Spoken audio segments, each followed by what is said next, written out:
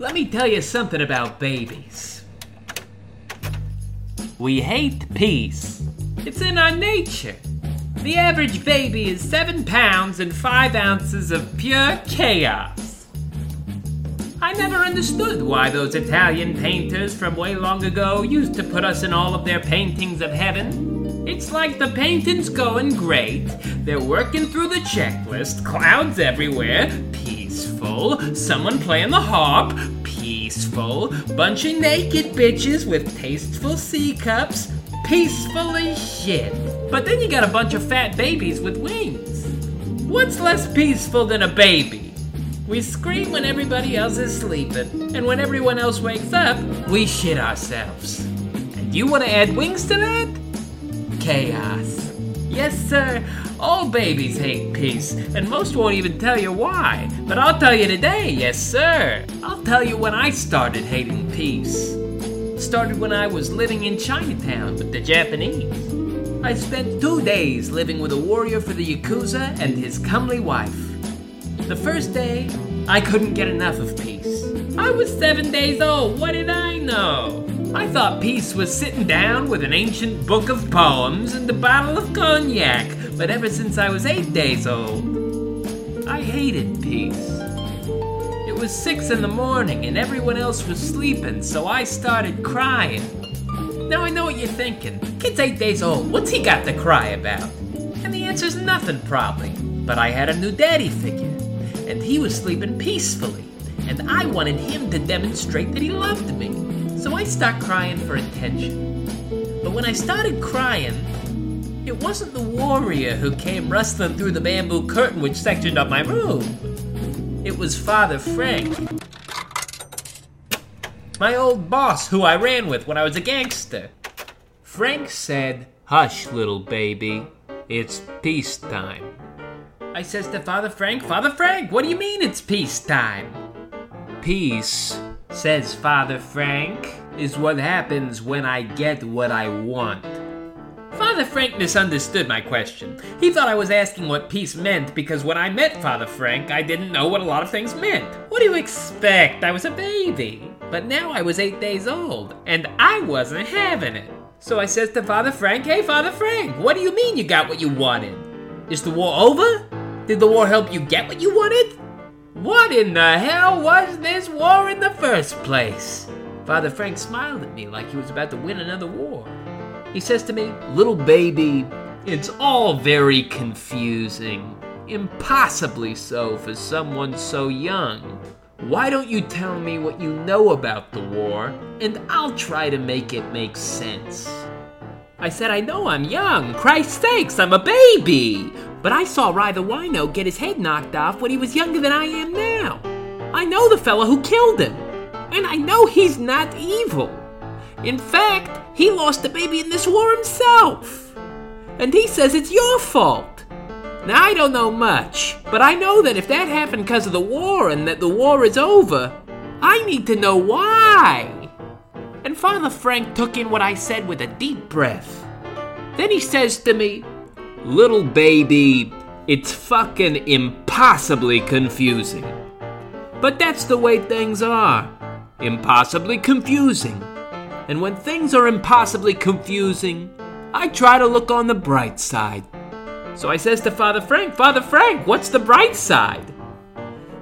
He says to me, "You and me are fine. And now we have access to every Yakuza-owned warehouse in the Meadowlands at a competitive rate." I says to Father Frank, "Father Frank, is that all you wanted? Access to the Yakuza's warehouse? Is that what this war was about?" Father Frank says, "God, no. I already had access, but now I have access at a competitive rate. Thanks to you." I says, "You're welcome, boss. And I remember how much I liked having a boss, you know. Bosses are great at explaining things so babies can understand them. That's practically their whole job, as it is for any gangster who makes money sending babies to war." I cried for the warrior. I said, "Warrior, I want you to meet my boss. And I need you to wipe my ass, I shit myself." But when the warrior appeared, he wasn't holding wet ones. He was holding a letter of unconditional surrender from the supreme kingpin of the Yakuza. Standing next to him was the postwoman who delivered it. The warrior bowed down stupid low to Father Frank as a sign of gracious surrender. When he stood back up, Father Frank put a hole in his head. "What the fuck?" I says. "Why did you do that?" "I had to take him out. The supreme kingpin of the Yakuza's in love with that guy's wife. Him and his son were part of our deal. Sorry, little baby. That's war." I says, "I thought you said this was peacetime." He says, "I did say that, huh? Yeah, well, peace, war, tomato, potato. Let's throw the whole thing out and have dinner, what do you say?" I didn't say anything. I just kept looking at the warrior's wife. I wanted to be strong for her. But she wasn't crying either. Not even as the Supreme Kingpin's henchmen came in to cart her away. She just stared blankly into the face of her slain lover. And though little of his face remained, her eyes seemed emptier than his. One day I'll save her, but on that day, I was only 8 days old. And as it was, I couldn't take my eyes off that post office woman who was standing next to Father Frank, waiting for his permission to leave. I'd never seen a post office woman before, and I didn't like what I saw. The sight of that woman standing in my father's uniform made me feel sick, and it wasn't just because I could tell the polyester was hiding a pair of tasteful C-cups. I says to her, "Hey, post office lady." I didn't feel right calling a lady a post office bitch. I says to her, "What are you doing here? Chinatown is my daddy's route. Where is the post office, bitch?" And once again, the post office woman looked at Father Frank as though she needed permission. Boss that he is, Father Frank answered my question. "Your daddy took a personal day, baby." I said to Father Frank, "My dad can't take a personal day. He works for the government. Neither snow nor rain nor heat nor gloom of night could stay that cunt from the swift completion of his appointed rounds." Father Frank says, "What are you, a poet now? Your dad ain't well, little baby. Come with me. I'll explain it over dinner." So I get in Father Frank's car, he drives me to dinner. He certainly wasn't doing any explaining then. Even his car was silent. It's a Prius, Japanese. When I was with the Japanese in Chinatown, I read a shit ton of poems about how peaceful silence was. But by the time I was driving in silence in Father Frank's Japanese Prius, I hated silence, and I hated peace. A tree can be peaceful, and it's silent its whole peaceful life, until the day it falls on top of you. Father Frank's silence was starting to feel a little like that. I was so worried, I didn't even think about how what I just said would make a badass poem. Why wouldn't he tell me where my daddy was? Why was he taking me out of the Meadowlands? To take my head off? I didn't even know. But when Father Frank drove up to his childhood home and invited me inside for Sunday dinner with his family, I didn't know which fate was worse. But I'll tell you what, the second Father Frank stepped out of his car into his father's house, he was feeling good. He kissed his father on the cheek, slapped his mother on the ass. He points to me and finally speaks. "Somebody pour this fatherless son of a bitch a drink!" Suddenly I'm thinking about how peaceful the silence was. Father Frank's mother walks up to me and says, "Something to drown your sorrows, dear." I think to myself, sorrows? What sorrows do I gotta drown? I'm only 8 days old. Of course I don't say that, that's the boss's mother, and I'm not about to disrespect my elder, so I bow politely and say, "Cognac, sweetheart." Father Frank says, "Look at this kid. One day in Chinatown and he's already bowing. Kid's gone native. Next thing you know, he's gonna be asking us to take our shoes off." He's fucking hee-hee and ha-han. And just as I was starting to rethink my policy about disrespecting elders, Father Frank's father came to my defense. "You leave him be. One day at war can last a lifetime. But what would you know about that?" Father Frank didn't say anything. And suddenly I remembered how Father Frank had a troubled relationship with his father. And as I sat in silence at the Sunday table of the two respective fathers Frank, I couldn't stop thinking about my poem about the silent tree. Father Frank's mother poured us each a cognac, and Father Frank broke the tension with a joke. "You little cunt," he says to me. "I known you all your life. Fucking kid goes to war for one day, comes back without a sense of humor." Now to Father Frank, that was just a joke. But having come back from war myself just earlier that morning, I saw the joke for what it really was. a war dance, and an elegant one at that. Father Frank was a samurai warrior of not getting shitted on. All bosses are. You walk up to them, try to call them on their shit, next thing you know, they're 5 feet above your head, ready to shit all over you. You call Father Frank out for shitting on you, he wraps an insult inside of a joke and makes a holiday turducken of personal attacks trapped inside of distracting endearments. It's a joke, sweetheart, Father Frank continues, demonstrating again that he knows my humor while simultaneously weaponizing it against me. So how's about it, little baby? How's it feel to be home? Home? I said. I don't know. I haven't even been home yet, Frank. I'd sure like to find out. This fucking kid, says Father Frank. His balls haven't even dropped yet, so he's trying to break mine. Come on, baby. I mean, how's it feel to be home from war? And I hate that he said that. The balls that haven't dropped thing is a real soft spot for babies. It's that and a soft spot. But I'm no stranger to the dance of war, so I step aside and let Frank lead till it's my turn to spin. I tell you, Frank, I says to Frank, being home feels a lot better in your home. I mean, look at this place. You gotta have some sun to set you up in a place like this. Look at these walls. Every one of them's got a painting. Real quality type shit. You got the paintings with the clouds and the harps and the babies with the wings. You got a print of the Last Supper over there. Looks like it got signed by Jesus himself. Let's drink to Frank. I lift my cognac. Frank's parents smile. Frank himself nods his head in approval. And then I dip. Here's to a son who buys his parents a house, fills it with paintings of a god he don't even believe in. You see, the reason everyone in New Jersey called Father Frank is because Father Frank was the only guy in New Jersey who wasn't a Catholic. And not everyone knows this, but it was Father Frank's father who gave him that name.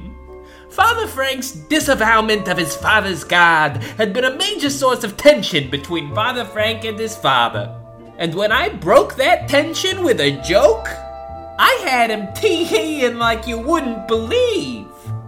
So I decided to toss him another. Hey, Father Frank's father, did you ever hear the one about the time your son killed a nun just for sleepwalking? No, why'd he do that? He thought she was a Roman Catholic. She was a nun. He would have killed her either way. I was killing Father Frank's father, and I could see that it was killing Father Frank, but I went too far. That's the thing about a war dance. When you go for the kill, you gotta make sure that your partner isn't ready to swing you back around. And baby, did Frank swing me. Hey, baby, says Frank. Speaking of fathers, did you happen to know that yours went postal? Oh, Franklin, whispered Father Frank's mother as she poured me another cognac. Father Frank says to her, "What? It's a joke!" Father Frank's father says, "It's not a joke, Franklin. The boy's father went postal. It's what happened." So I says to Father Frank, "Hey, Father Frank, what's going postal?" Father Frank took my question in with a deep sigh, and I saw the resentment leave his eyes. "Look, baby, I didn't mean to tell you this way, but, yeah. Going postal is what happens when you've been working your government job for too long, and one day you just, let's look this way. Your dad's in jail now. Do you know what jail means?" I says to him, "Jail's where you go when the government's done with you." "Yes, after a fashion. In this instance, the government has more planned for your father yet. How do I say this? Do you remember when I sent you to war?" I said, "Sure, yesterday." Father Frank says, "Well, yesterday, when I went to your house, the Yakuza followed me. And you and I left before they showed up." And I says to him, "So?" "So, they found your mother instead. And later still, When your father came back down for breakfast, there was no one there to tell him how you'd gone off to fight the Japanese. In fact, there was only his dead wife on the ground. And I says to him, "Oh." Father Frank says, "Yeah." And he did not handle that so well as you're handling it now. He acted real strange at work all day. Started screaming and crying, telling anyone who'd listen about how the world's, God-forsaken, except there's no God to begin with. And I guess he told a couple of people who wouldn't listen, and those were the ones who fired him. So yeah, he lost his government job. And I think, silver lining, that was actually the final straw that broke him, not the harrowing discovery of your assumed death. In case you were feeling guilty about that. Though I imagine his firing, compounded with the discovery of your mother's corpse, was certainly, whatever the reason, he went back to the post office an hour later and, he shot everyone he saw in the head. So my mommy is dead and my dad is going postal? Went postal, dear. It's over now, said Father Frank's mother. Yeah, says Father Frank. There's a bright side for you. It's certainly all over now. Last thing he did was mail his journal to the Star-Ledger. They published it all on the front page. The post office bitch speaks. And once again, Father Frank read a few sections of my father's diary aloud to me. But this time, the dirty words didn't make me giggle. In fact, at that Sunday dinner, I experienced the least peaceful silence of my entire life, and I was only 8 days old. I stared quietly at the paintings on the walls, till I finally said, "You know what? Maybe all those Italian painters from way long ago had it right after all. You try and paint your paradise, you make it nice and peaceful. You get your clouds and your harps and your beautiful ladies with the tasteful sea cups. And then chaos flies in like a fed baby with wings, declares war on your peace, and then shits all over everything." "Well, there's a thought," said Father Frank's father. Father Frank said, "Hey kid, what are you, a fucking poet now?" And his parents were falling out, tee-heeing and hee-heeing, and you know what? So was I. It felt good to be back in New Jersey, laughing at the jokes of anti-intellectuals. So I fired a joke right back. "Hey, Father Frank, if your mother worked on this Sunday gravy the way I work on my fucking poems, this ragu might not look like something I found in my diaper after a couple too many cognacs." Now we're all laughing because in New Jersey, we love to disrespect our elders. It's a cultural thing. It makes us laugh. "Hey, baby," says Father Frank, "here's a poem. Roses are red, violets are blue, life is all fucked and fuck you too." It felt good to see Frank getting in on it, even though I did not care for his American poetry or the sentiments therein. Still, I felt a strange sense of calm just being among familiar, laughing Italian faces. Now that's not to say I had a real friend in the room. Father Frank's folks were perfect strangers. Even Father Frank I only knew 4 days, and I was half sure he wanted to kill me. But the faces were familiar. Me, I'm 8 days old. But you spend 8 days in New Jersey, and you're gonna see enough faces like these to fill 8 lifetimes. They're tough faces, and it's tough lives what made them that way. The faces are all a little sad, but you know what? They belong to sweethearts. And you can make them even sweeter by making them laugh.